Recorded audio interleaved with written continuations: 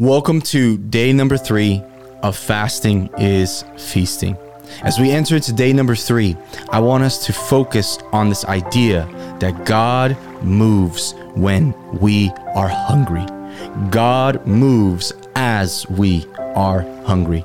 The Bible tells the story one time of a great famine. This is in 2 Kings. And the Bible tells us that during this great famine, things were so bad in the nation of Israel that they were selling donkeys' heads for 80 pieces of silver.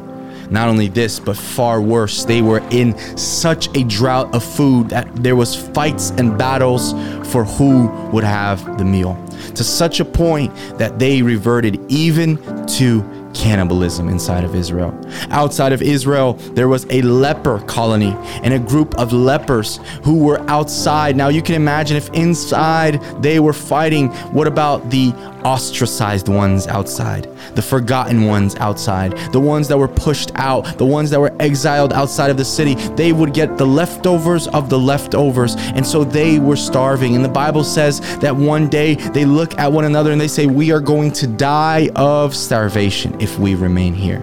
And so they decide, what will we do? And they say, we're going to go into the enemy's camp. If we die, we die. But if we remain here, we die anyways. So let us at least try to go to the enemy's camp and take food.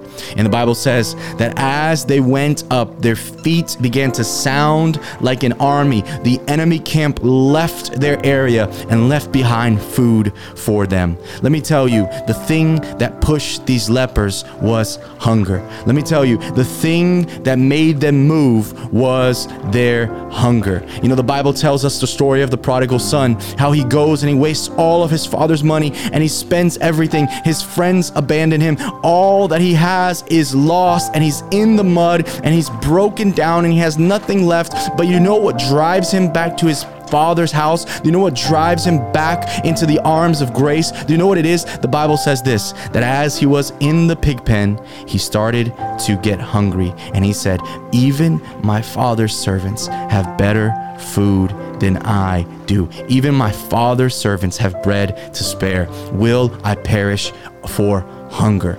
You know what we see? We see that hunger is what drives us.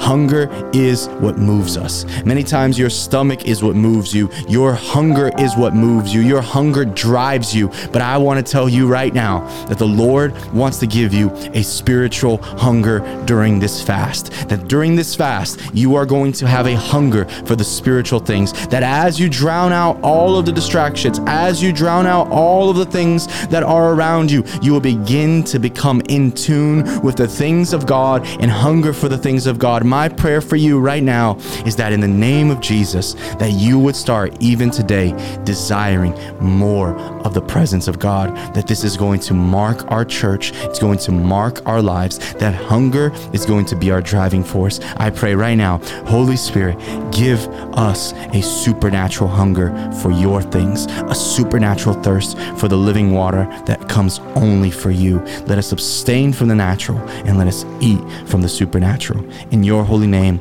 I pray today. Amen.